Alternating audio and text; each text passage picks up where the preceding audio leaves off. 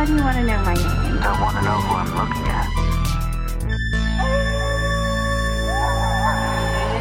It's showtime! Hi, everyone. You're listening to the Alone in the Dark podcast. My name's Rochelle, and this is Mike. Hey, everybody.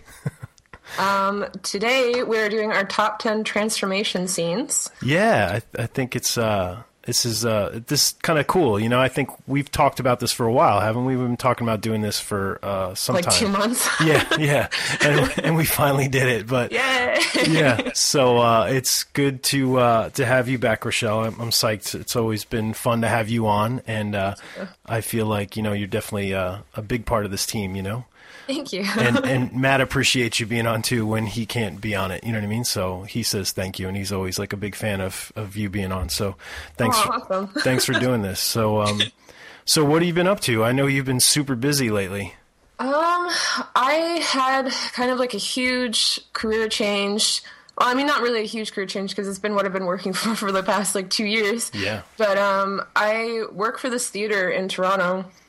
It's this indie theater called the Royal Cinema, and it's like the best place ever, basically.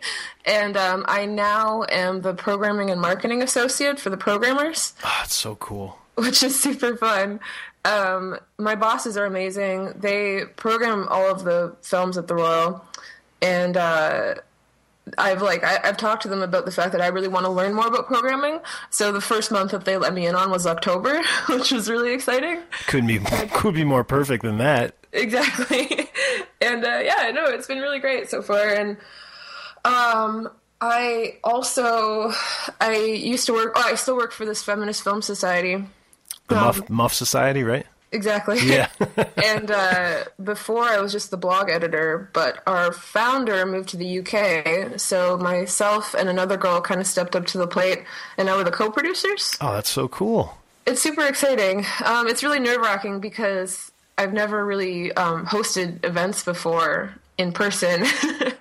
So we're actually doing one tonight. We're doing Ginger Snaps tonight. Oh, cool. Which is kind of perfect, right? And maybe that might be coming up. We might be talking about that. Oh, there you go. Yeah, no, it's been really good. It's kind of nerve-wracking, and it's a lot of new, like, challenging experiences, but it's all stuff that I love doing, so that's always the best. That's awesome. Very cool. What about at the theater? Just real quick, tell like what's coming up. Like I'll try to get this up tonight, but if not, it'll probably be tomorrow, which is what's today? The 14th. So it'll probably be up the 15th. But just for people in Canada who want to go to the theater, what kind of events do you have planned? Anything cool for Halloween and stuff like that, or around Halloween? Yes. Well, give us the list. on Halloween Day, we're doing An American Werewolf in London. Yes. And then Halloween 3. Nice. And then we're closing with Prince of Darkness. Oh, wow. Rue Morgue, every month they screen their Cinema Macabre, and they're doing a 35mm print of Return of the Living Dead on the 22nd. Oh, cool. We also have this program called Neon Dreams, and he is screening a movie that I feel very strongly about, and that is Phantom of the Paradise. Yes, which I'm a big fan thanks to you. Remember, you told me about it, and I bought it, and I was like, oh my God, this is awesome. So that's great. I'm so excited. Every Neon Dream screening I've ever gone to, I've been like blackout drunk, and I very much plan to be that drunk. Oh my God, I wish you got to get your friends to get some video of that night of you. I'd love to see that. That'd be great. Exactly. We're also doing Carrie. Oh, awesome. I think there's a couple of other things. It's kind of we're doing a full run of Psycho, so it's playing. Oh my God, that's so cool. It's really fun. Oh man. We do a lot of retro screenings, but there's also second viewing screenings. Like we're doing a movie called The Gift. There's festivals and stuff like that. There's actually a festival going on right now called the Real Indie Film Festival. Oh, cool. And this is kind of link between music and film. And I unfortunately can't make any of the screenings because Toronto After Dark is running at the same time. Oh my gosh. But there's a couple of really interesting ones. There's this one that I wanted to check out called Piss on You, and it's about Winnipeg's punk scene. so it sounds really cool. That's cool. Yeah. What have you been up to? Just a lot of traveling and stuff. I was down a couple weeks ago. I was down at Universal Studios Orlando to see some family, and I got to go to the Hollywood Horror Nights, which I've never been to before. That's so cool. Which was cool. They had I think it was 8 or 9 haunted houses, and yeah, it was pretty neat. But the thing that drove me nuts, the houses itself were great. They did a Freddy versus Jason one, which was cool. Right. They did, I think they did an Insidious one. They did American Werewolf in London, which was really cool. Awesome. And they were great, and everything was awesome, but they just run people through like cattle. There's no in a typical haunted house, they'd put a group of 10 people through, and then they'd break, and let those people go from set to set, Yeah. This haunted house, it's literally just go, go, go. So I would be walking and I'd see my brother a couple feet in front of me get scared, and I'd be like, fuck, he just ruined that scare for me, So it was there was no, it was so hard to get scared. I got scared a couple times, so I literally would just walk through and be like, wow, that looks cool. But as far as scares goes, it was kind of a bummer. But oh, that sucks. Yeah, but it was still fun. You know what I mean? It was cool. We paid for the fast pass thing, so we didn't have to wait in line because the lines were insane. It was a 3-hour wait, So if we didn't get that, we would have probably went in 1 or 2. So we got to go in most of them, which was pretty cool. Yeah. So I did that, and then last weekend with the family, it's a yearly tradition. We go to Salem every year in Massachusetts, which is always, spooktacular and fun, so we did that. And how close is that to you guys? It's about 5 hours away, so it's not bad. And we went up with my sister-in-law this year. She has an RV, a Winnebago, which was really cool, so we actually stayed with her in the Winnebago right outside of Salem, which was kind of cool. It was kind of different, But, yeah, I love it up there. It was great. The leaves are all colored and reds and oranges and stuff. It was really pretty. So we got to do that, and then this weekend I'm heading out to Oregon for a film festival for my short film The Radio, which I'm super psyched about. In Astoria, Oregon, which I've never been to before, and that's obviously the site of Goonies, so I can't wait to go and check out all the locations and take lots of pictures, and yeah, look for Chunk, and so it should be good. So I'm psyched. So yeah, then after that, I'm just sort of going to enjoy the last couple weeks of October and just relax, you know what I mean? Because a lot of traveling going on, so it's good to sort of settle down. As I know that you're running on empty 24/7 pretty much. Yeah, I'm dead. Do you have any big plans for Halloween Day? Halloween Day, we'll probably just go trick-or-treating with the kids, and then, I don't know, we were talking about having people over, but the weekend before, we're having our big Halloween party. Right. It's the 24th, so it's funny, I know, I saw you responded, but I invited you just to just be hey, just so you know, because it would have been so cool. I know. But that's always fun. So that'll be the big fun event, and then Halloween's always sort of I don't know. It's for me, it's I just like to relax and enjoy the day by trick-or-treating and just handing out candy. And then we end the night by watching Halloween. My wife and I watch it. It's one of the only horror movies she'll watch with me, Right. But yeah, it's never a big day, but it's going to be weird this year because it's on a Saturday. So, I don't know. Maybe we'll do something bigger. I'm not sure. Usually it's a weeknight. So it's kind of right. Curfew's usually 8 o'clock and everything just dies, it's right. everyone's inside, so it's weird. But this year, since it's on a Saturday, maybe we'll do something big, How about you? What are you doing on Halloween besides the theater? Well, I'm definitely going to Phantom on the 29th. Nice. And then on the 30th is Rue Morgue's Halloween party. Oh, no way. Which I'm working at. Oh my God, that's got to be a fun time. I'm super pumped. I've never been to it before, but I've seen photos, and it looks like a shit show. I'm sure. I'm sure. Are you dressing up or? I am, yeah. What are you gonna be? I'm going for the easiest costume for who I am, which is Rachel from Blade Runner, because I basically already look like her. That's so cool. I just need to find a jacket with huge shoulder pads, and then I'm made in the shade. Yeah, just get a regular jacket and just stuff it, you know what I mean? Yeah, exactly. That's awesome. That'll be fun. On the actual day of, I'm not sure yet. But I'll probably just hang out at the theater and watch all those movies. That's cool. That should be fun too. Yeah, it's so weird because like I feel like the build up to Halloween, I think we talked about this before. The build up to Halloween is always much more exciting to me than the actual day of Halloween, you know? Yeah, Halloween is like a month. Yeah, it's like I love every day leading up to it, but then once you get closer and closer, like we talked about, like I get so sad. I'm just like, no, it's going too fast. So like for me, Halloween is just sort of like, it's just like a sad day because I'm like, it's over tomorrow. You know, like it's probably just me like being like crazy. Like I just think about, oh, it's over, but I know I should really just enjoy the whole day and just do as much as possible. So, yeah, so it should be good. But you know, as you know, we horror lovers, Halloween's every day pretty much. So it doesn't matter, you know. There's no difference. So, how about real quick? What have you seen anything cool or TV shows or films or movies or anything like that you might want to mention? Or yes, so one of my bosses are a married couple, and the husband, he is the programmer for Midnight Madness at TIFF. Oh, wow. Which just passed, and I was able, oh my god, I was able to write about a bunch of the movies, so that got me tickets, and I saw some really, really amazing horror films during that week. Awesome. Do you remember The Loved Ones? I think so. It's that one, I think it's from New Zealand or Australian, I'm not sure. But it has that girl who goes, it's kind of like the Carrie story where she goes on her prom date, but then she ends up just like murdering the guy. I don't think I know this movie. I think I've heard of it, but I definitely haven't seen it. Okay, one, you definitely should watch that movie. Okay, I'll make a note right now. The director who made that movie, he only made that one for the longest time, and he finally came back with his second feature, which is called The Devil's Candy. Okay. And it features Ethan Embry. Oh, nice. Yeah, I saw him at a party. I'm such a spaz.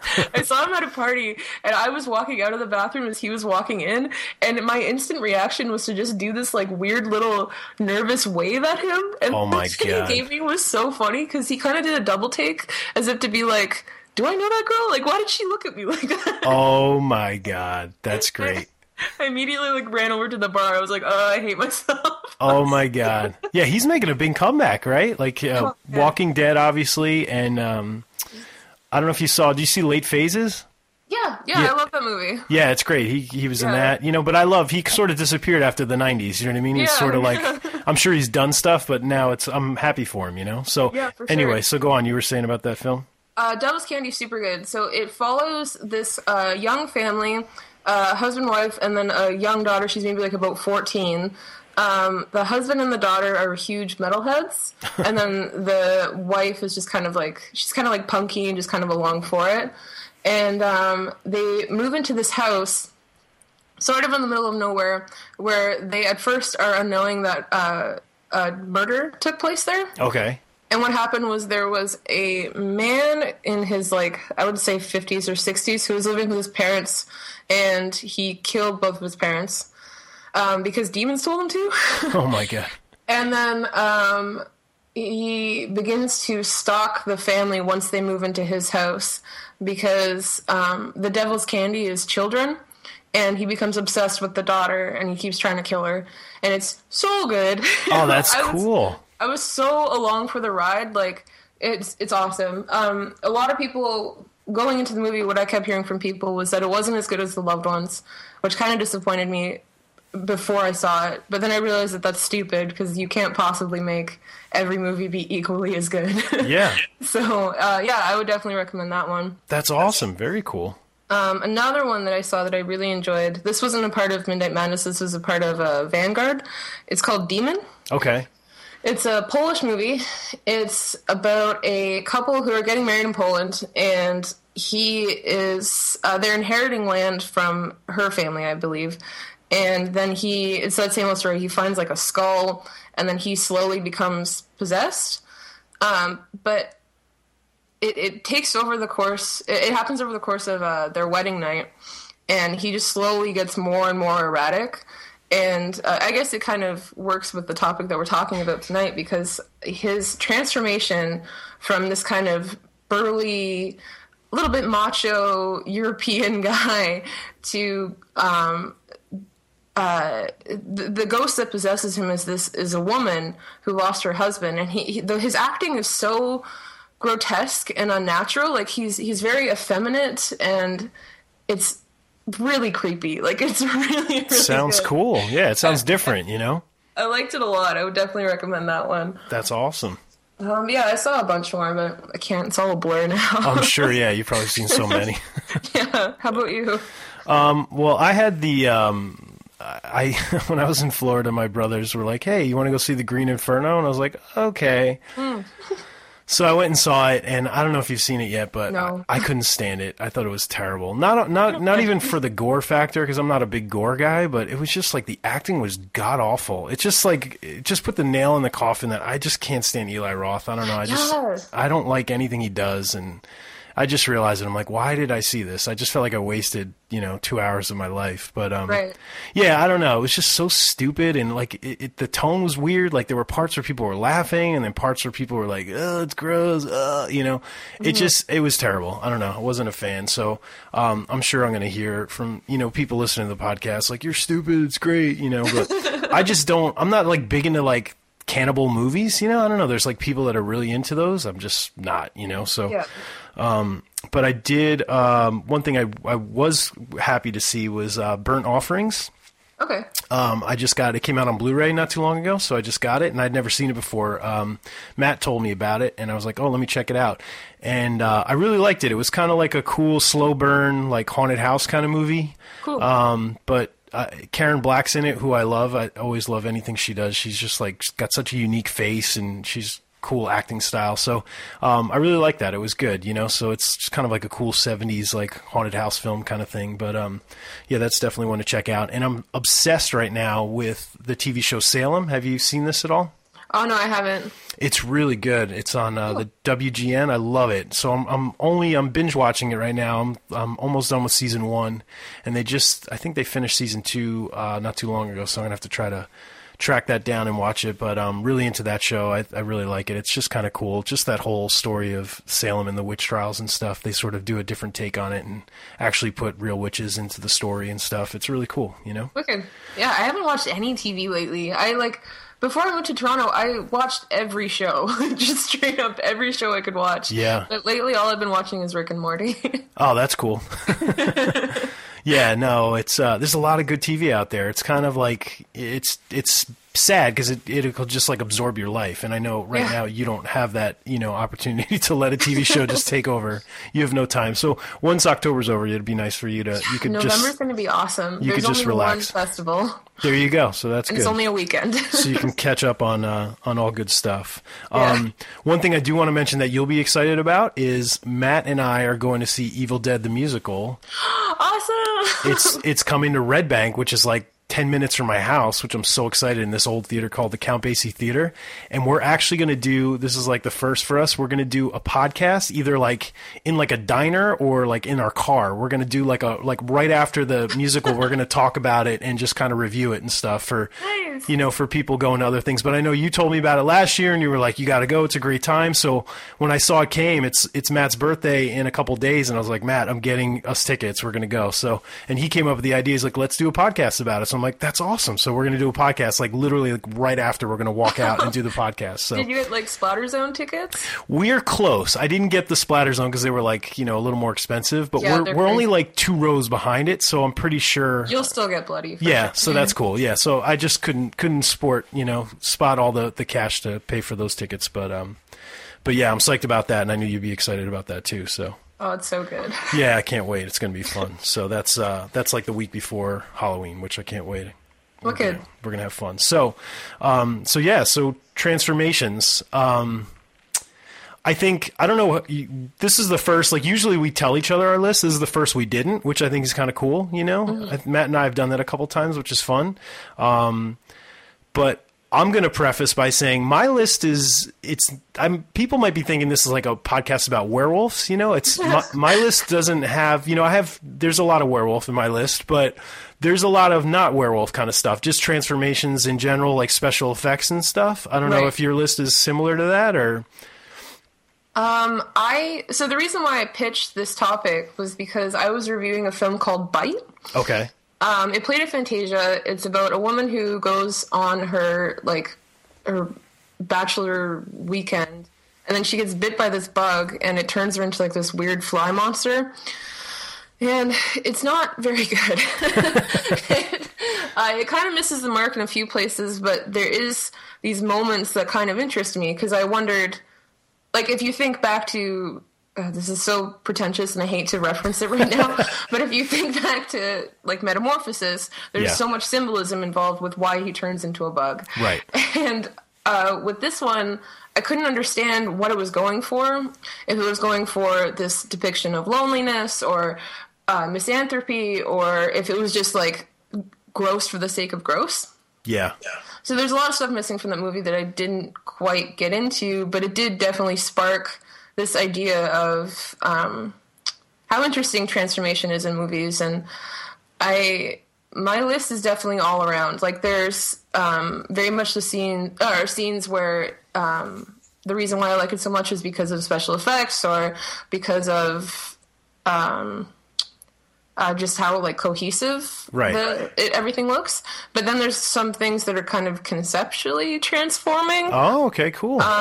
So yeah, it'll be, it's a weird list. Yeah, mine's kind of weird too. I think my list is, like, kind of similar to yours. It's like my lists are usually nostalgic in a way. It's like movies that I grew up on, or movies that I just really love, you know? So Right. I'm sure, you know, with my list, I'm going to get people saying, you're an idiot, like, this is so much better than that. But honestly, I'm just prefacing by saying this is, like, my nostalgic list, and then there's some films that I don't even really like, but I like this transformation scene, Right.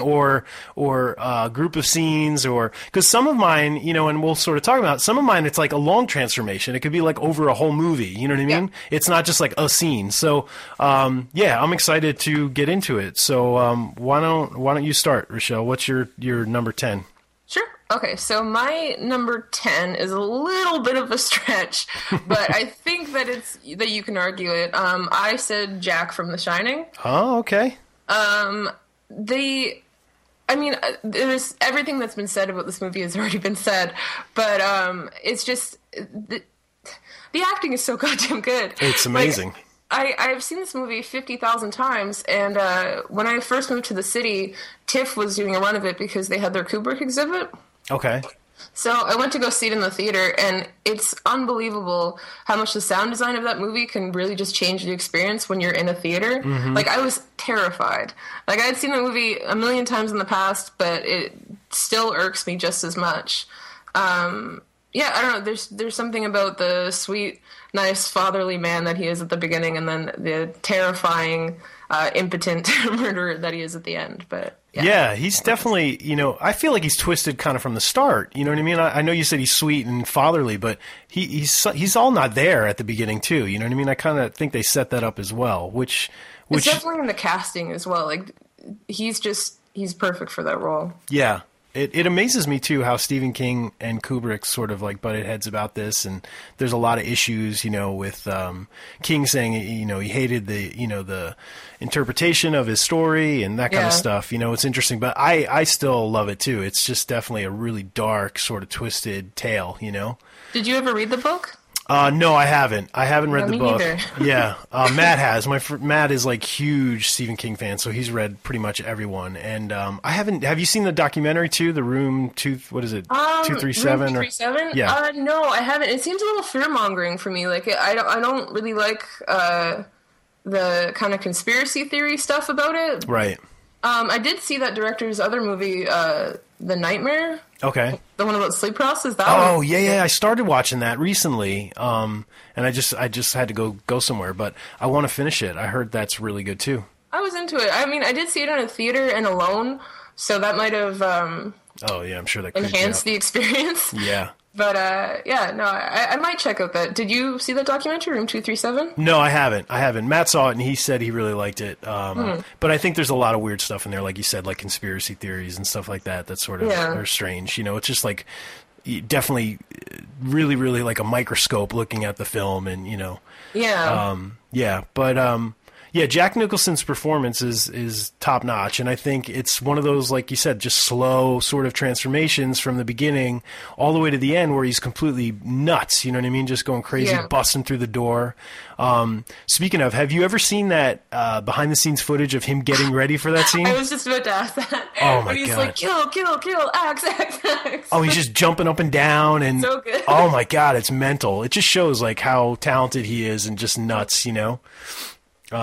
It's funny you mentioned The Shining, because I had a scene or something, a transformation that I was going to put in my list that was from The Shining. That's not Jack Nicholson. Is it the bathtub lady? Yes, the bathtub lady. She was like outside of my list. So I was like, oh, I want to mention it. But I remember seeing that as a kid, and it just completely freaked me out, because I probably saw this movie when I was too young to see it. And seeing that naked lady, where at first, like as a young boy, you're like, boobies, and you're like all excited. And then it turns into what it turns into, and you're just like, oh my God, I want to die.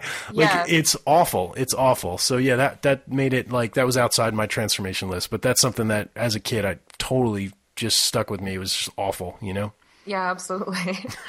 So what's your number 10?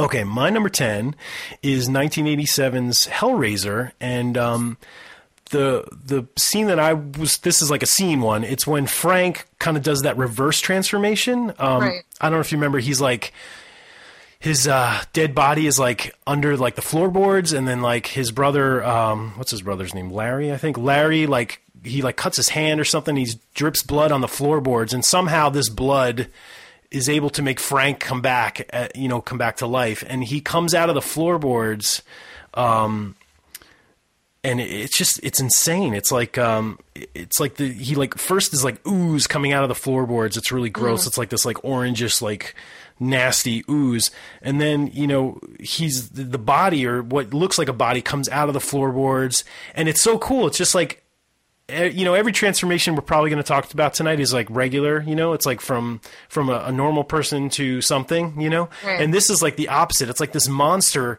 that forms into like a skeleton, basically. Right. And I thought it was just so unique and interesting, but completely freakish and gross and scary. I remember, as a kid, just totally being like mortified, like sitting on my couch, like covering my eyes, like this whole movie, especially. Like to this day, I don't enjoy watching it because it just freaks me out. That movie holds up. Like, it's still really, really terrifying. Yeah, and I think a lot of the movies we'll probably talk about, I know on my list, these are all non-CGI kind of stuff for the most part.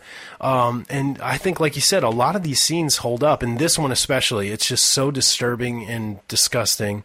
I think the special effects was done by a guy named Jeffrey Portis, I want to say, but I could be getting that wrong. But like I said, I had never seen a reverse transformation before, and it was really cool. It like kind of stuck out, and it really grossed me out with like the pus and the goo, and it was disgusting. But to see that, it was just kind of a cool, reverse kind of transformation. I thought it was worth mentioning. So that's it looks great too. Yeah, it does. It does. So that's my number 10. So how about your number 9? So my number 9 is a little bit similar to my last one. Okay. It's Excision.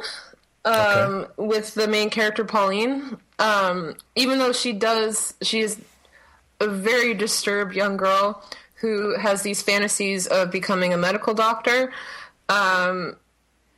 There's something about the way that the pacing of that movie, that even though you see all these horrible things that she's imagining in her dreams, and you watch her awake in this like erotic orgasm state, and it's obviously extremely uncomfortable. What happens at the end of that movie is so heartbreaking, and I don't know, when I watched that movie, I was like really pulling for her to just like come through and not do the horrible thing that she does at the end. But I don't know, I guess it isn't, I don't know, there's something about the way that she doesn't fulfill what she's doing for most of the movie. Right. That makes you not expect what she does at the end. Okay, gotcha. It's possible because this movie is still fairly new. Right. So maybe people haven't seen it yet, but it is a fantastic movie. I haven't seen it, so... Oh, it is a hard watch, and it is pretty heartbreaking, but it is really, really good. Plus, it has John Waters in it as a priest, and Tracy Lords. That's right. I remember reading about this film. This is the one with Tracy Lords. Yes, I totally remember. Oh, it's so good. She is amazing as the mother. Like, she's so infuriating at some points, but there's something that you can kind of understand about her. But okay. I really, really like this movie. But that being said, I've only ever seen it once because I can't handle it again. Oh, really? It's like one of those. Okay, well, I'll have to check it out. Yeah, I'll have to check it out once also. Yeah, good call. Awesome. So your number 9? My number 9 is from 2000, Ginger Snaps that we were talking about earlier. So directed by John Fawcett and special effects makeup by Paul Jones. So I'm maybe you'll be talking about this again. I'm pretty sure, just from I'm just a guess from a photo that you posted the other day. But since you'll probably talk about it more than I will, I'll just sort of touch on it briefly. But it's just a story about two sisters, and they're sort of macabre, right? And they're sort of like the outsiders in high school, and they don't kind of fit the mold. But there's like this legend of this beast of Bailey Downs, they call it, right? And it's like all these like animals are showing up and they're dead, and the people are like, oh, it's this beast. Nobody knows what it is. The girls get attacked, and specifically Ginger, one of the sisters, Bridget and Ginger, gets attacked. So there's a transformation scene. It's kind of towards the end, I guess, right? It's sort of like middle end of the movie, where the one sister, Bridget, and I guess this guy are driving in a van, and Ginger's in the back, and she transforms in the back of this van as they're driving back home. And the one thing I love about this transformation scene is they really use a lot of people, it's like an obvious thing to use, like cuts, like you show like a hand transforming, then you cut to like the eyes, right. or you do a cutaway and then you cut back and the person's completely changed. I love this scene because they do cuts, but they do it with like a fade to black. So it's like, it's like shows one part, like her face, like, in pain, and then it'll fade to black, and then it'll go to her feet, and you'll see her feet stretch out or whatever. It was just like a clever way to show the transformation that I hadn't seen before, this fade to black, which I thought was really good. And it's just, hearing her transform and seeing all the shots, you could definitely tell it was inspired by American Werewolf in London, Rick Baker, just with the cuts that they use and the shots that they chose. But one scene that always is just gross is like this, she's like writhing in pain, and like this like yellowish goo just like comes out of her mouth, like she's like vomiting out, and it's just really disgusting. But but a cool transformation, you know what I mean? I thought it was kind of a unique movie. It's not one of my favorite movies. The first time I saw it was last year, I think. And I don't know how I missed this growing up, but I do own it and I enjoy it. But it's not a movie I'll go back and watch over and over again. But I really like that transformation because I thought it was kind of neat to be like in a moving vehicle and to transform in the back, It was kind of cool. So yeah, that was my number 9. And if anyone who lives in Toronto wants to watch that movie tonight, I'm screening at the Carlton Cinema. There you go. Well, they won't hear this till tomorrow, so you missed it, guys. Sorry, but yeah, but hopefully, yeah. So that's cool. Awesome. So what are we on? Number 8? Yes. Yes. What's your number 8? So my number 8, it is definitely the one that you see in every TV screen and every horror movie since after it was filmed, which is Karen from Night of the Living Dead. Awesome. When she transforms into a zombie and kills her mother. The first time that I saw this movie, I believe I would have been about 9. That's terrifying. My dad had a mini putt, and I've always been like daddy's little girl, so I would just kind of follow him everywhere. And I would go there all the time on the weekends, and we'd just watch TV. And he must have stepped out for a minute or something, and I was like flicking channels, and then I saw a bit of it, and it's horrifying. Yeah, it really is. It is so. Like that entire, I mean, everyone has already said this about this movie, but it is so unbelievably beyond its time. Yep. It's still scary. Like it's a great movie. Yeah, no, it's an awesome one. I didn't even think of that scene. That's a really good pick. That's awesome. I feel like I want to just like do a supercut of every time that movie, like that scene has been used in other horror movies. Yeah, it's true. It's been used a lot. It really has. Yeah, that would be a good list to make, you know? It must be like public domain or something. Yeah. So for us U.S. people, what's a mini putt? Oh, it's that's not a thing? No, I'm just joking. Is it like miniature golf, I guess? Because that's what we call it. We call it miniature golf. And then I think people in the South call it like putt-putt or something like that. Really? Yeah, so when you said mini putt, it just sounded like very Canadian, like, you know, you weird Canadians with your weird things. That's so cool. Your dad owned like a miniature golf place? Yeah, I don't know why.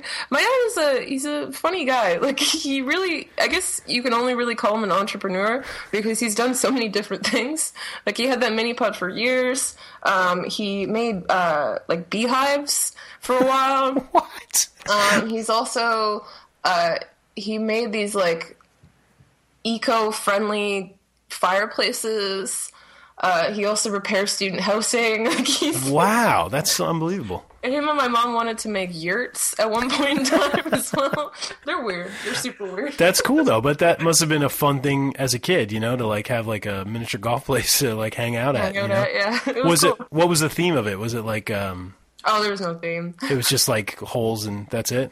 Yeah. Oh, okay. I thought some of them like have like big like it's like a haunted theme or like, you know. Oh man, that'd be so cool. Yeah, it would be cool. But that's awesome. Cool. So where are we at? You just gave your number. My number 8. Okay, so my number 8 is 1982's The Thing, directed by John Carpenter, starring the amazing Kurt Russell and makeup effects by the great Rob Bottin, who's done a lot of stuff.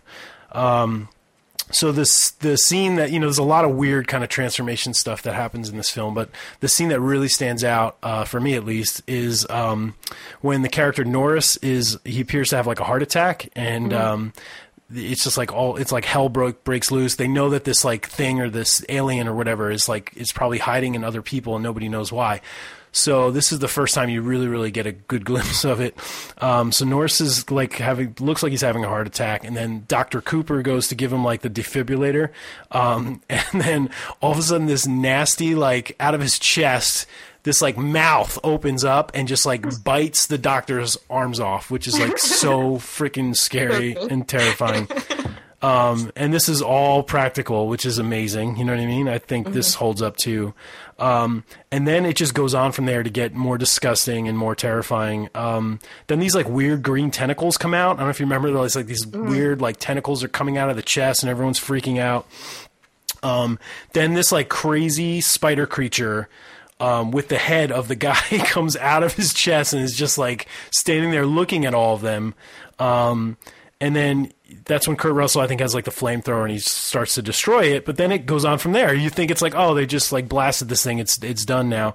Then the head of this guy Morris, so it's on the table, not the head that was on the spider. Now it's the actual head becomes detached from the body and like hangs over the table.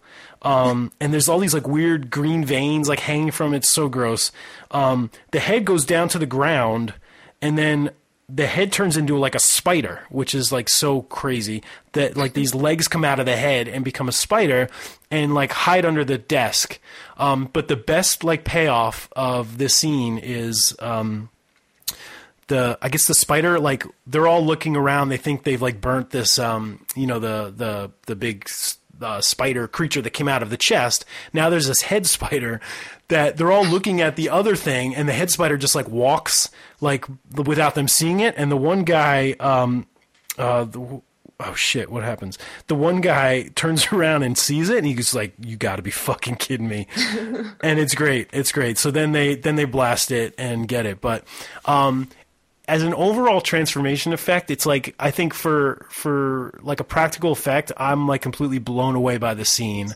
I've seen like a making of this scene, and it's insane how much they had to do to pull this off, because it's not only just like the chest opening up, it's like a creature coming out of the chest, then like a head detaching and a head turning into a spider, and then the head walking away. It's like multiple things that are happening that I'm like so impressed by, you know what I mean? It's like such a freaky, crazy scene, you know? Mm-hmm. I don't know if you were ever impressed by this, but I think it's like one of the best scenes, you know, that practical scenes that I've seen in a horror film, you know? Yeah, for sure. It's such iconic imagery as well. Like, I think that there's something, I don't know, when I was looking at doing this podcast, I was pretty tempted to just do like werewolves and David Cronenberg movies. Yeah, totally. You could do that for sure. Yeah, but you kind of go through them. I've been obviously doing a lot of research on ginger snaps lately for Muff. Yep. And one of the things that I appreciate so much is that werewolf looks so much different than any other werewolf in film history. And I don't know, there's something about having that iconic imagery that really makes it stand out. Yeah, it does, totally. Yeah. So anyway, so that was my number 8. I just love that movie. I love John Carpenter, so it's definitely a great scene, really, really impressive. So cool. Number 7, Rochelle, what do you got? So my number 7 is Alien. Oh, nice. With Kane when the face hugger bursts out of his chest. Yep. I kind of wanted to talk about it, link it into the next one that I was going to talk about afterwards, but it's the fact that this moment really kickstarts the narrative. There's this unbelievable tension in Alien right from the start, but the second that happens, it just becomes this timer is about to go off. Yep, you know what I mean? Exactly. For one, it looks incredible. I remember I didn't actually see Alien until maybe I was about a teenager, but I saw so many references of it in TV, and I think there was an episode of Boy Meets World or something like that. No. that I saw when I was a kid, where they did it with a puppet.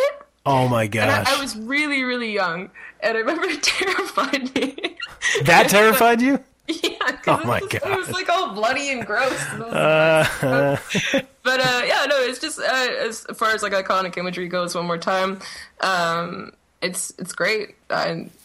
It's really funny too because John Hurt is such an iconic actor.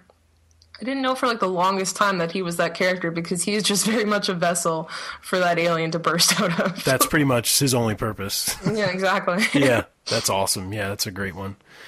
That was on the outside of my list too. I just had to go more nostalgic with mine. So cool. Yeah. Cool. So we're at number 7, right? Okay, yeah. Cool.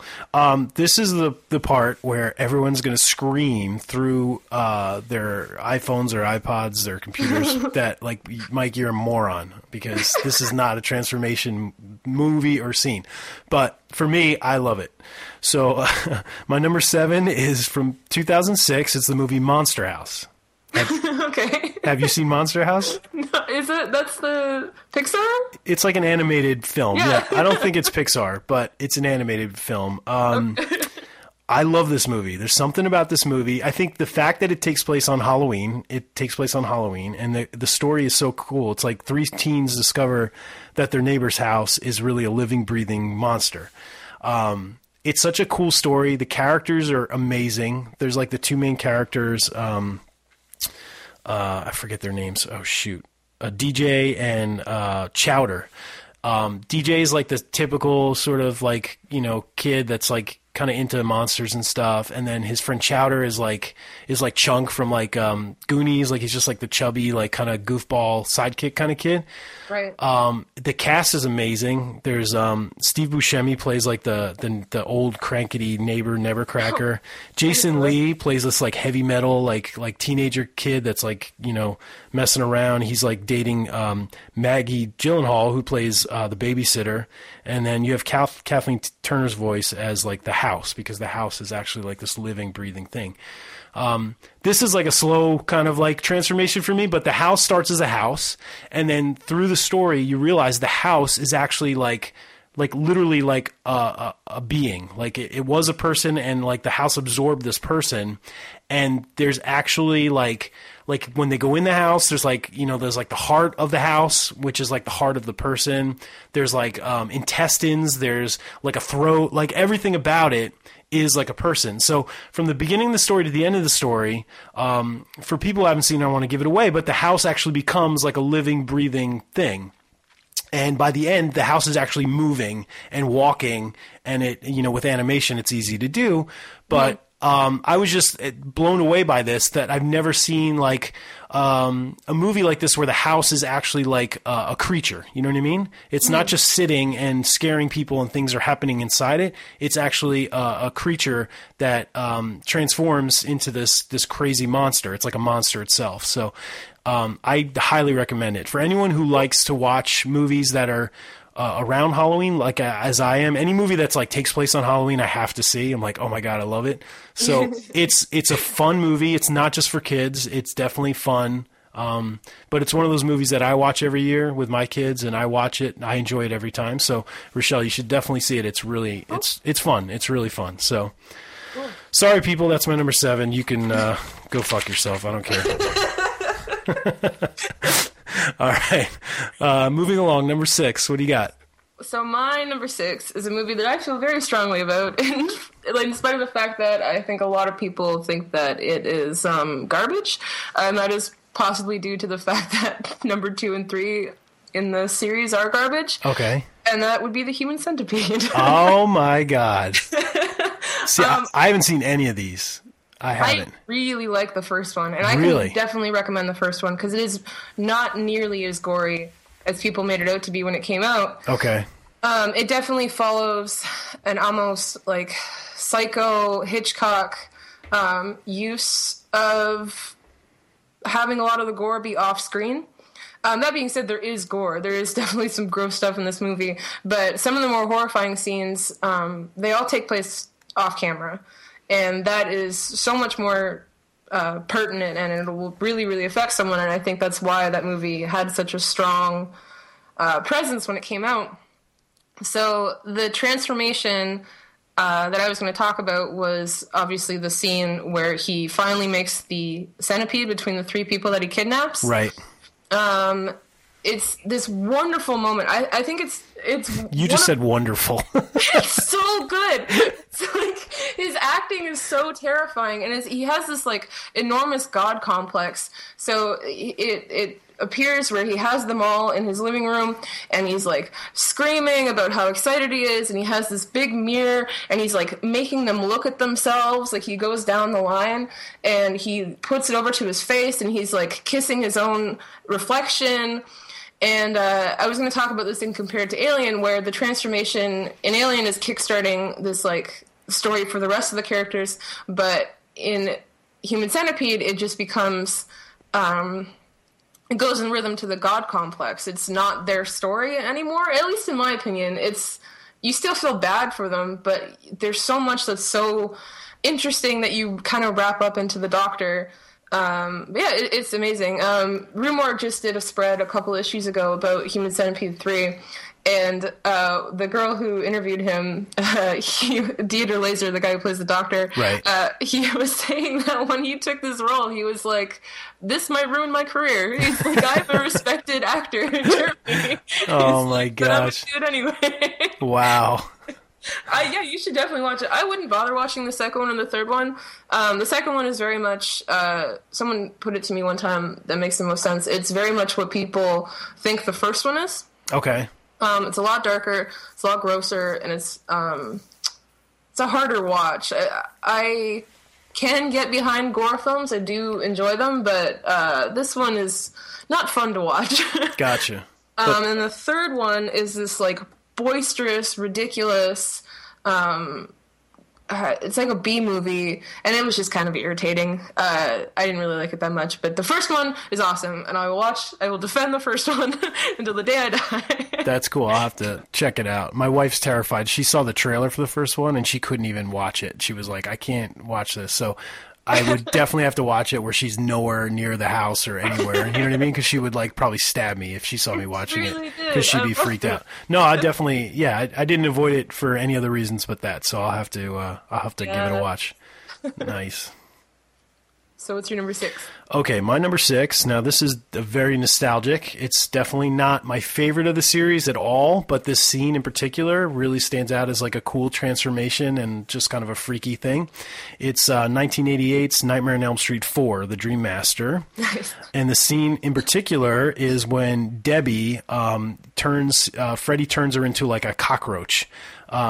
And I don't know if you remember the scene, but this girl, Debbie, she's like into lifting weights. So she's like lifting weights, and her friends, Alice and Dan, are trying to get to her. And the cool thing about it is Freddy's doing something, like all of a sudden he can control like time and space or something. I don't know. So Debbie and, Alice and Dan are driving, and they keep like redoing the scene. Like they keep like getting in their car again and driving, and then all of a sudden they're back to that moment. They're like, we got to go get Debbie. So like they're like stuck, and they start to realize like, oh, we've just done this. Like, what's going on? But the whole time Debbie is being attacked by Freddy. So it starts with her like lifting weights, and then there's this cool shot where you see the free weights, like the reflection in the free weights, and you see Freddy's face, which was like always scared me when I was younger. And then Freddy's there, and she's like really tough, so she's like, you don't scare me, or something like that. And then Freddy pushes the free weights down and snaps her her elbows, which I remember like just like screaming when I was a kid, because it was so gross. Her elbows snapped like the opposite way, you know? Mm-hmm. So then she sits up and her arms are just like flapping, you know, it's so gross. And then all of a sudden, these like cockroach like arms come out of her elbows and like come out of her sides too. And then all of a sudden she's like in this weird like dream state where she's walking, and as she's walking, she's transforming a little more like this cockroach. And then she ends up in this dark room that you don't know what it is. And then you realize that it's like a roach motel, because her feet are stuck. It's all like sticky on the floor, you know? Mm-hmm. And then she like falls on her face, and she's like, her face is stuck in that like sticky stuff you'd find in like a, you know, like an insect trap or whatever. Mm-hmm. And then the grossest part is she goes to lift her head up, and her skin just comes off, and now she has like a full like cockroach head. Yeah. And she's transformed into this cockroach. And then you notice that Freddy is actually holding this like this roach motel, and he's like talking to her in it, and then he like squishes her and like smushes her to nothing, you know? But the one thing I love about this scene is that, you know, it's like you don't know where she is, and then you realize there's like little levels of moments where you're like, wow, she's turning into a cockroach, and then you're like, where is she? And then you realize she's in the motel, and then she's really small, and Freddy crushes her. You know what I mean? But the scene itself is always stuck with me from when I was younger as just like a freaky kind of scene, with this like with her arms, starting with her arm snapping and just getting worse and worse. So that's my number 6. I just thought it was like a cool effect, you know? Yeah, my little sister is in the recent like year or so, she's kind of starting to get into horror movies. Nice. So she wants to watch all of those big 80s series, and I think last year at one point we watched, over a span of 2 days, not in one day because that would be ridiculous, we watched all the Friday the 13th movies. Nice. Save for Jason Goes to Hell, because that movie is unwatchable. It's terrible, yeah. But she just told me the other day that she really wants to check out all of Nightmare on Elm Street. Awesome. And we'll have to do that at some point, but it may take longer than 2 days. Yeah. That is quite the series. Yeah, it is. It's not too cohesive. Yeah, there's like ups and downs, definitely. You know what I mean? It's very strange, but you can't beat the original. The original's great. And I even like the Wes Craven's New Nightmare. I think that's kind of an interesting one, because it kind of like goes behind the scenes of Hollywood and the making of the film and stuff, you know? It's kind of cool. Yeah, for sure. And speaking of, for my Halloween party, I'm actually going to be Freddy Krueger in honor of Wes Craven passing away, you know? So that's yeah, so it's the first time I've ever dressed as Freddy Krueger, so I'm super psyched. It's going to be fun. Oh, that's another thing that we're doing at the theater. We're screening a free screening of Scream. Oh, no way. That's so cool. On the Monday of the week of Halloween. Oh, that's awesome. Yeah, that's pretty packed. Definitely one of my favorite horror movies, definitely. Oh, yeah, that movie is so much fun. Like, I could watch it. It would definitely be one of my Desert Island ones. Oh, totally. Yeah, I could watch that movie over and over again. Yeah, it's so good. All right, so that was my number 6. Let's get to your number 5. Ooh, top 5. Here we go. So this is another movie that would definitely be one of my Desert Island movies, and it is Demons. Oh my god, I haven't seen this, and everyone's like, "You idiot! You haven't seen Demons?" Oh my god, it's so much fun, and it's incredibly gross. If some of these transformations that we've been talking about are kind of more conceptual, this one is straight for the special effects. Okay. So it all takes place in the theater. I mean, a lot of people have seen this movie, so maybe I shouldn't really bother with the synopsis, but there's one scene where a girl named Rosemary, she goes to the bathroom because she starts to feel ill, and she has this scratch on her face that she got from this like weird doppelganger thing, and it bursts open and starts to spew out pus, and then she's transformed into this disgusting looking, bloodthirsty, like green demon. And then that's where it kickstarts, where she attacks more people and turns them into demons. And you should definitely see this movie because there's a scene with a man on a motorcycle and a sword, I think, where he's driving around a theater killing demons. So there's really... That's cool. What more do you want from a cinematic experience? Really. That's awesome. Is that an Argento movie? Yeah. Yeah, that's what I thought. That's cool. Yeah, no, I'll definitely have to check it out for sure. But that's awesome. Everyone's always like, you haven't seen that, so you can say that to me too. Cool. So what's your number 5? My number 5 is a pretty obvious one. It's 1986's The Fly, with directed by David Cronenberg, special effects by Chris Wallace. So, this is definitely one of those films where the transformation is from like the beginning to the end, right? Mm-hmm. Which is cool. There's like definitely some freaky stuff, like, when he starts getting like that, little hairs on his face, and when he like throws up on food and stuff. Oh my God, that scene makes me so happy. It's ridiculous. That makes you happy? It's so funny when he makes so much eye contact with her when he throws up on that donut. Oh my God, it's gross. It's so gross. But I for the longest time had a GIF of it on my phone, and whenever like gross boys would text me something, be like, "Hey, what are you doing tonight?" I would just send that. Oh, that's awesome. Then they're like, "Okay, I guess I won't text you back." That's a good comeback. Yeah, that's funny that makes you happy. You're so sick. It's so good. But anyway, the scene in particular that I love is the very end. When he's sort of like, he's mostly Fly, but he's kind of like talking to Gina Davis, and his face starts to rip off, and then like the Fly starts to like actually metamorphose out of the flesh, and the face is like off his face, and he just turns into full Fly. It's so gross. And it's so touching too. You get to the point where you really feel bad for him at this point. You know what I mean? It's like a very emotional scene because you feel terrible. And then when he tries to transform Gina Davis, right? And then like that guy, shoots the machine, and like she gets out, but he transforms into the machine too. It's like the Fly and the machine like transform, and then he comes out and he's just like begging Gina Davis, like he pulls like the shotgun towards his head, and he's like, please, like you really feel for him. You're like, oh my God, you feel for this guy. But that scene in particular, I just always loved it for the emotional aspect and just for the just pure nastiness of it, because he's just completely full Fly. And another scene that's like completely, that's real. There's no CGI in that at all. It's amazing. So that always blew me away. So that's my number 5. I love it. It's great film too. That one may also appear on my list. Okay, there we go. So we're down to our number 4. So my number 4 is a movie that I used to watch a lot as a child, and it is the original version of Invasion of the Body Snatchers. Nice, the original. Yeah. Awesome. I have read a lot of essays about this movie. There's something really interesting about, in horror in general, I really, really love using literal monsters to depict something that was going on the time. So one perspective of this movie, of course, is like communism and the going to sleep and not being able to wake up. But the one that I kind of side by is the doppelganger narrative, to talk about the prosperity of the 50s, right, and like the social commentary that came with it, because there were such strict work boundaries that leisure time was kind of regulated, I guess. So people were more regulated in general and scheduled because everyone was working. So there's this fear of losing your identity. But the scene in particular, if we're talking about transformations, that is the most terrifying and the most iconic is definitely when, I think her name's Becky.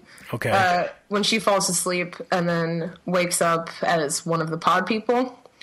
I just remember watching it as a child and like screaming at the TV. I was like, no! Like, why did you fall asleep? Oh my gosh. But yeah, that would be mine for sure. That's awesome. Yeah, I'll have to rewatch that one. I've watched the remake a bunch of times in the past couple of years, but I haven't seen the original in a long time. So many remakes. I know.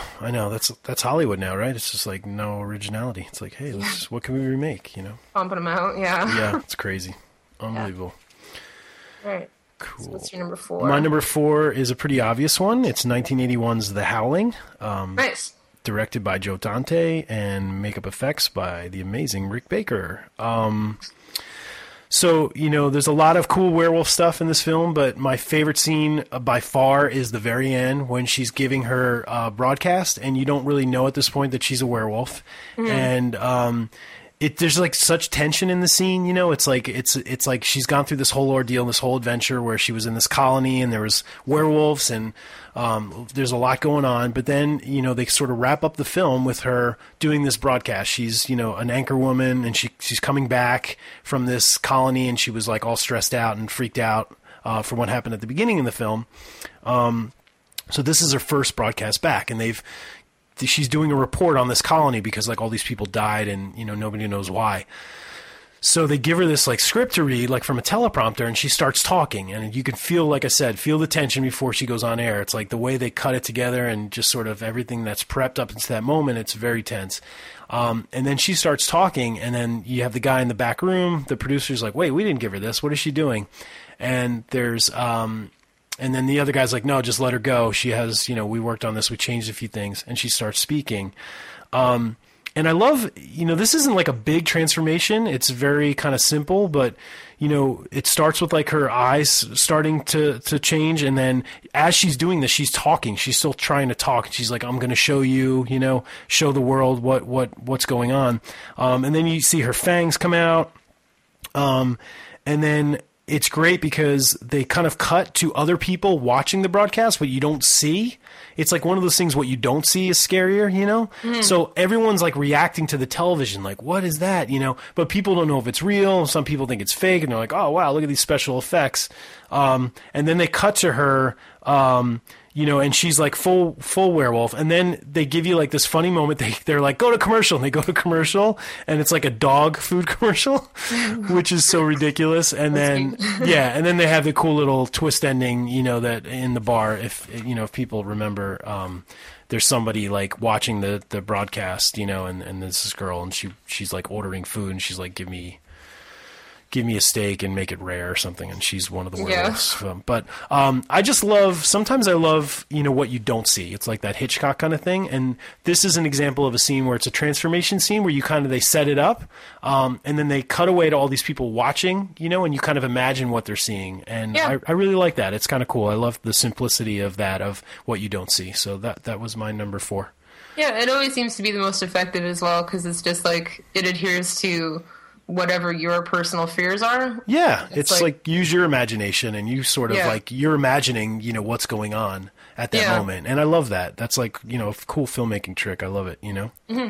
So that was my number 4. We're getting down to the top 3 now. What's your number 3? So my number 3 is The Fly. Nice. So we've already talked about, the scene in particular. Yep. It's obviously amazing. Like, that movie is so cohesive and rewatchable. The special effects are obviously incredible, like most David Cronenberg movies. Mm-hmm. But what really, like, when I was talking about the movie Bite earlier, because I rewatched The Fly kind of closely after I watched Bite, because a lot of people were comparing the two. Right. But I felt like that was ridiculous because, for one, Bite looked nothing like anything Cronenberg has ever put out. And one of my huge pet peeves when I read reviews is if there's a body horror movie and then it's like immediately compared to Cronenberg just because he's the king of it. Yeah, that's stupid. It is stupid. Like, it doesn't work. But the one thing, like the brushstroke that makes the most sense in The Fly that is missing from Bite is when he tells her that due to these instincts that are coming up in his his transformation, he might hurt her. Right. Just due to like whatever he's becoming. And that doesn't happen in Bite, and she still goes forth and like kills all her friends. Spoilers, I guess. Yeah. But and it doesn't make any sense. It's like, why why is she doing this? And I don't know. But yeah, I don't know. The Fly is just, it's so well written. It's well acted. I love Jeff Goldblum all the time. Yeah, he's amazing. He's awesome. Yeah. I love him in anything he does. You know, his character is always so good. Have you seen the original in a while? Because I watched it recently with my kids. I have not, which is really weird, but I will watch it at some point. It's goofy. You know what I mean? Like it's so fun. It's like funny goofy, you know, but it's definitely a good watch for sure. You know, obviously not as great effects as you know, they did in the remake, but yeah, it's a fun watch, you know. Cool. Awesome. So where are we at? Okay, so my number 3, right? Mm-hmm. Okay, my number 3. People are probably going to scream that it's not my number 1, but it's American Werewolf in London from 1981, directed by John Landis, and again, effects by Rick Baker. The scene in particular when what is it? Davis is he transforms is so interesting because I love how he just goes from like 0 to like 1,000. You know what I mean? He's like sitting there reading a book, and I forget there's a song playing in the background. I can't think of it right now, but it's so great. He's just reading, and there's like this song playing. It's just very just like pop, you know, like top 40 kind of song. And then he goes from that to just screaming like Jesus Christ, like as loud as he can from nowhere, you know. And then the transformation begins. For a transformation scene in particular, I think this has got to be one of the best, you know, because it's unbelievable the cuts that John Landis uses, and then the makeup effects by Rick Baker. It's all, you know, practical stuff. You know, you have, you know, moving parts within body parts, and it's so grotesque, like it's so inhuman looking and long. It is. It's crazy, and you like, especially you see like the feet stretch. Like there's so many cool things that happen that I can't even imagine how long it took them to put that together. But it's so clever. And there's a funny line in the middle where he's talking to his friend Jack, who died. He was the one that got, you know, eaten by the werewolf that comes back as like a ghost form. But like in the middle of this transformation, he's like, I didn't mean to call you Meatloaf, Jack. Like he was just like talking to his friend because he thinks like his friend has something to do with him being in pain or something.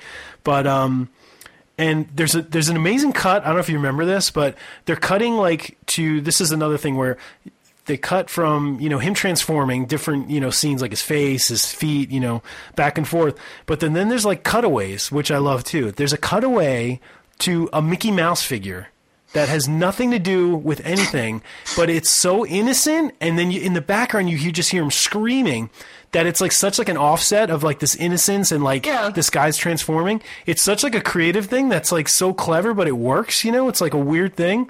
But next time you watch that scene, look for that Mickey Mouse, because it holds for like 3 seconds. It's like like a shot of just like a little figure, a Mickey Mouse figure. I can't see it on the big screen. Yeah, it'll be amazing. So when you see that Mickey Mouse, think of me, Rochelle. Okay, I will. But anyway, just like an example of perfect like editing and special effects come together to be an amazing scene, you know. Great movie too. It's still holds up to this day, I think. So that was my number 3. Cool. Number 2, Rochelle, we're down to the top 2. So my number 2 is Ginger Snaps. Nice. There you go. I knew it was going to come up. Yeah. We have already talked about the actual transformation scene, but I think the reason why I like this movie so much is I love the symbolism for the lunar and menstrual cycle. Yes, I forgot about that. Yep. It's so good. There's something, even though this movie is so stylized and so much of the set design is like really like unnatural and creepy looking, it's really relevant. Like I remember I grew up in a pretty small town, and it was kind of shitty, and I felt a little bit suffocated sometimes, and I didn't like the people who lived there. And this movie was one of the ones that I watched a lot when I was a teenager, where I just kind of could relate to the angry, anti-establishment feelings that all come in this blanket of transforming, I guess, into adulthood. I'm really, really excited to screen this movie tonight just because of the relevance that it has for female audience, the kind of erratic, unreasonable feelings that can come with hormones, especially when it's the first experience of it. Right. Right. Yeah, no, I'm really excited. We got like a makeup artist to gore up our audience, and we made a bunch of buttons that say normal teenage girl and got the curse and stuff like that. That's so cool. It's going to be really, really fun. Are you going to take a bunch of pictures and stuff? Or? For sure. We also got Karen Walton, the screenwriter. She's coming in for a Q&A. Oh, that's awesome. That's amazing. Yeah, I'm so excited. That's cool. I have a question. Will you guys throw blood on any male that walks into the theater tonight? I mean, if they want us to. Okay, I just didn't know if, like, should men be afraid to go to the screening? Or No, never. Okay, all right, I'm just checking, you know. You feminists, I don't know what's going to happen. I'm just kidding. I'm joking. Oh, I can't wait. That's great. That's awesome. Yeah, and that's a great pick for sure. So what's your number 2? Okay, my number 2 is another one that people might, people might yell at me about, but I don't know. I just love this movie. It's 2007's Trick or Treat, and the scene in particular is, well, let me preface this.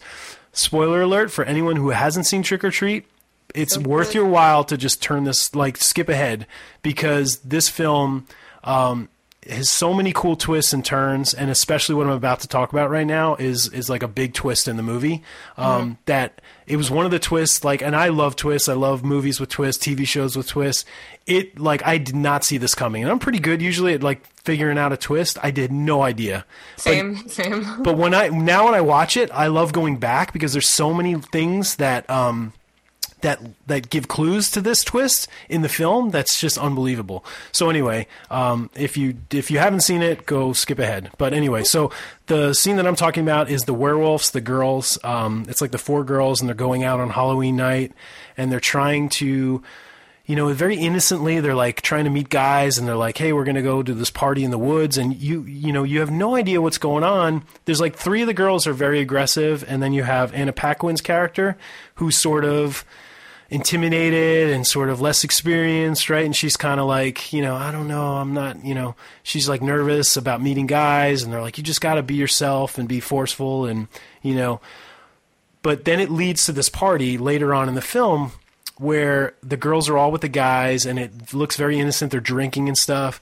And then Anna Paquin, is being stalked by this guy who is another character in the film, which is so clever with Trick or Treat because there's all these stories intertwined. It's amazing. I don't even know how they mapped this out, but this character comes and you think he's like a vampire, and he's stalking her, and then all of a sudden you see this guy fall from a tree, and all the girls are like, what's going on? And then Anna Paquin comes in, and she's like, this is the guy that I brought to the party. And then you slowly start to realize that all the guys at this party are now dead. You know what I mean? And and all these women are really vampires. So there's this cool scene where she's talking to her one friend, and she's like, I'm nervous, I don't know what to do. And she's like, just be yourself. And then she gets on top of this guy. And then this is where the editing happens. And it's really cool where you see all the girls, they start the music swells up, and all the girls are doing this sexy dance, and they're ripping their clothes off. And then then their eyes are all freaky and their fangs, and you're like, what are they, vampires? What's going on? Then they show Anna Paquin. I love the shot. She takes her sharp fingernail and cuts her skin on her back, from top to bottom. And then she pulls her back apart, and it's fur. And then it hits you. They're like, oh my God, they're werewolves. And then they cut to all the girls, and now they're ripping their heads off. They're peeling their skin off like clothing, and they're all werewolves howling into the night. And then they're just eating these guys. I had no clue that this was going to happen. And I don't know if you've watched this a couple of times, but when you go back and you think about, there's a scene where they're dressing, they're in the costume shop and they're getting ready, and they're talking about a party they had last year, and they basically say exactly what they do in the movie, that they're we had those boys or something like that. They basically say that they're werewolves, and it's you watch it now and you're like, oh my God, I'm so stupid. How did I not know this? But it's so well written and so clever that you have no clue. You know what I mean? I really like the movie a lot. I have some problems with anthology movies. Yeah. Because I feel they're never that cohesive. Right. There's always the inherent flaw of the fact that one part is going to be better than the next one, and then you just, I don't know, it's a weird pacing. But that movie it's great pacing. Every story I'm into, And I didn't see the werewolf thing coming. Yeah. The fact that she's so virginal, like, yeah, that's the thing. Expect her to be evil or it's so clever. The fact that movie did not come out in theaters, it pisses me off so much. Mm-hmm. You know what I mean? It's so sad to think that audiences didn't have a chance to see that around Halloween in theaters. You know what I mean? Because I remember seeing the trailer for that, and Matt and I were like, "Oh my god, this is going to be the greatest movie ever!" And then Halloween came and went, and we finally were like, "Where was Trick or Treat?" You know? And then, we read about how they shelved it and blah, blah, blah. And it's just sad, because that would have been such a great experience for people, That would be a great film for you to show at your theater, you know what I mean? Like, that's such a good, like, theater experience kind of a film, Yeah, it's so much fun. Yeah, what do you think about the Krampus movie? That's the same director, Michael Dougherty's doing that. Is that that's the one that's coming out? Yeah, it's like a Christmas movie about this, anti-Santa called Krampus. It's like an old, it's like a German tale. I have a screener for that, but I haven't watched it yet. That's cool. You have to let me know. It looks good. I've seen the trailer. It looks pretty decent, Yeah. So, and they got a good cast for it too. So yeah. So that was my number 2. So let's hear yours. We're number 1 now, right? Yep. Boom. So my number 1 is from 1989, and it is a movie called Society. Okay, what is this? I have no idea. Oh, really? Oh my god. Okay. Oh, now I'm hesitant to spoil anything. It just came out on like an Arrow release, and it's a beautiful release. The movie follows this kid named Bill, and he's got like a wealthy family. He lives in California. He's like popular. He's got a cute girlfriend. But he, for some reason, doesn't quite fit in with the crowd, the kind of like high society crowd. Okay. And then his sister's ex-boyfriend gives him this recorded tape, and it's this like disgusting orgy. Is what it sounds like on the thing. And then he kind of starts to become a little bit more paranoid.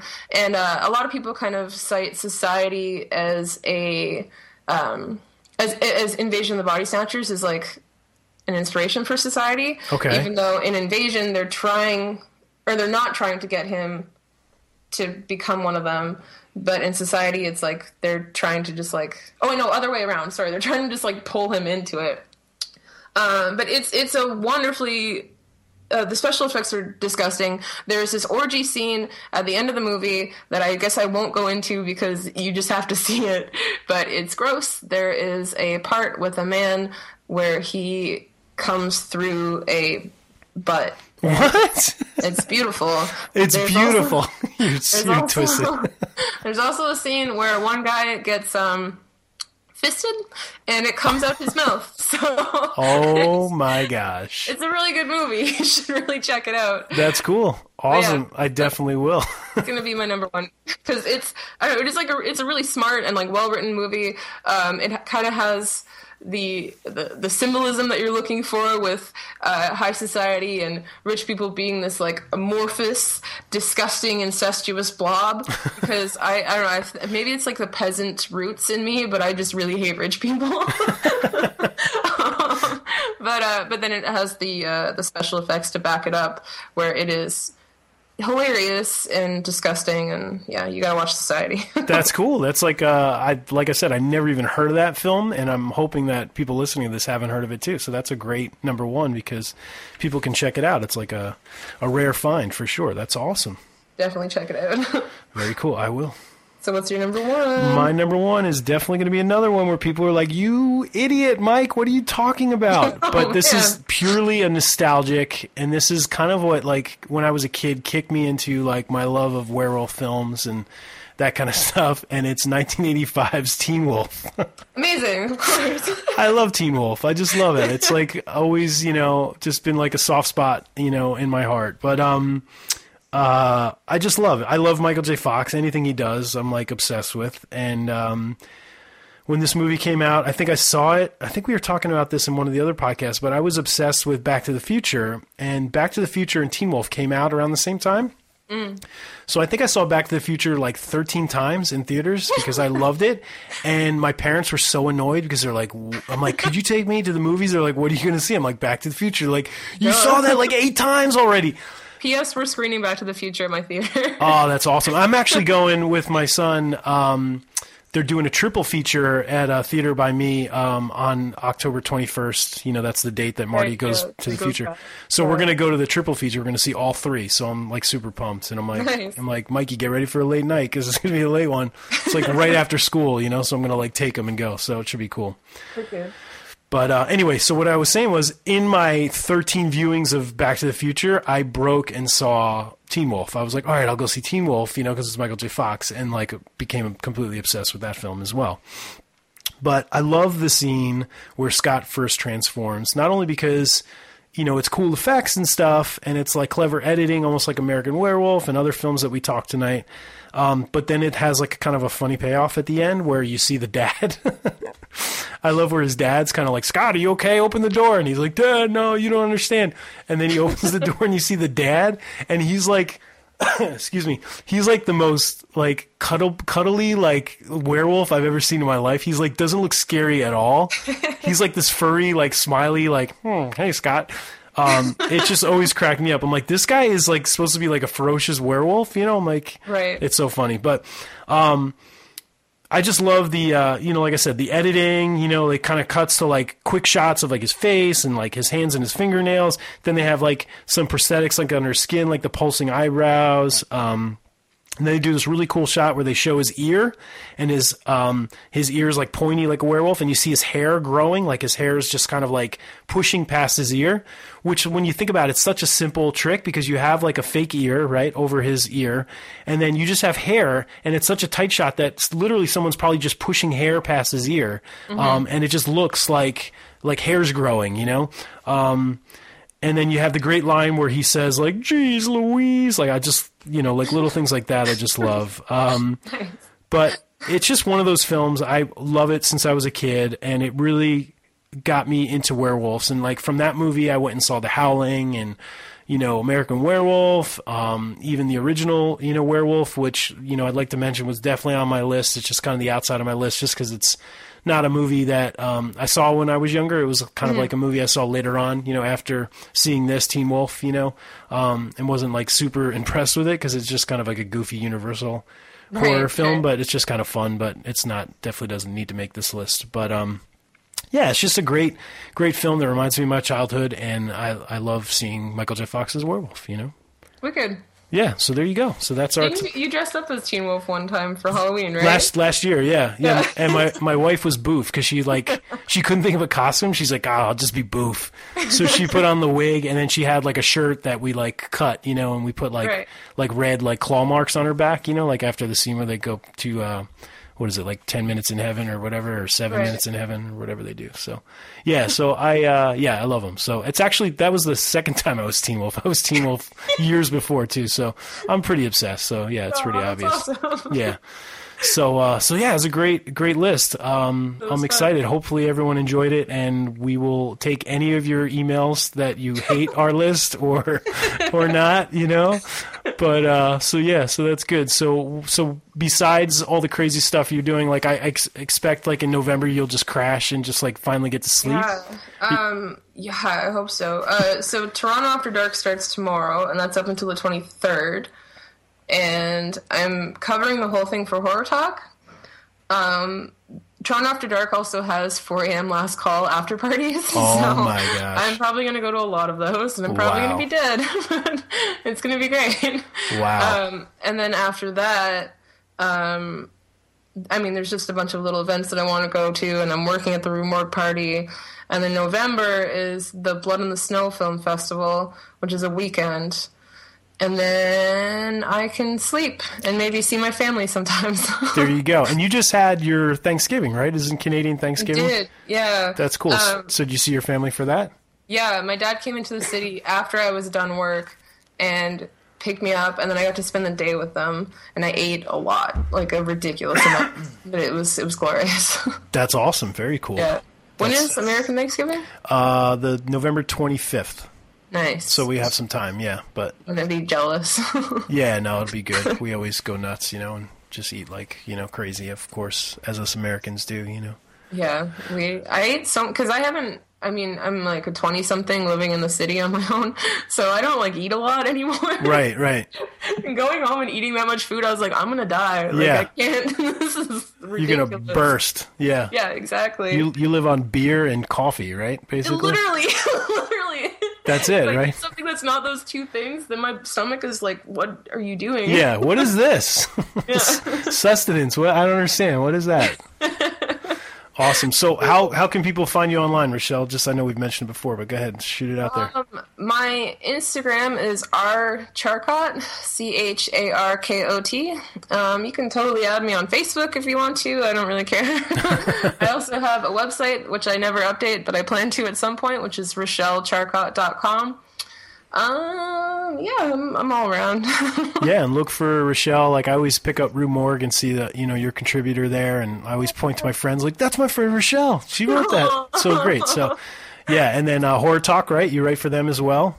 Yeah. All the Toronto After Dark stuff will be on there, so I'm looking forward to that. That's cool. Well, yeah, and anybody listening, you can, if you don't know already, our Instagram is Alone in the Dark Podcast. We're on Twitter as Alone in the Dark P, and we're also on Facebook. If you search for us there, you can find us. But, Rochelle, I hope you have a great last couple weeks, and a happy Halloween. I'm sure I'll probably talk to you before then, and we'll have to do another one real soon. Yeah, for sure. Awesome. Thanks, Rochelle. No problem. Thanks. Miller time.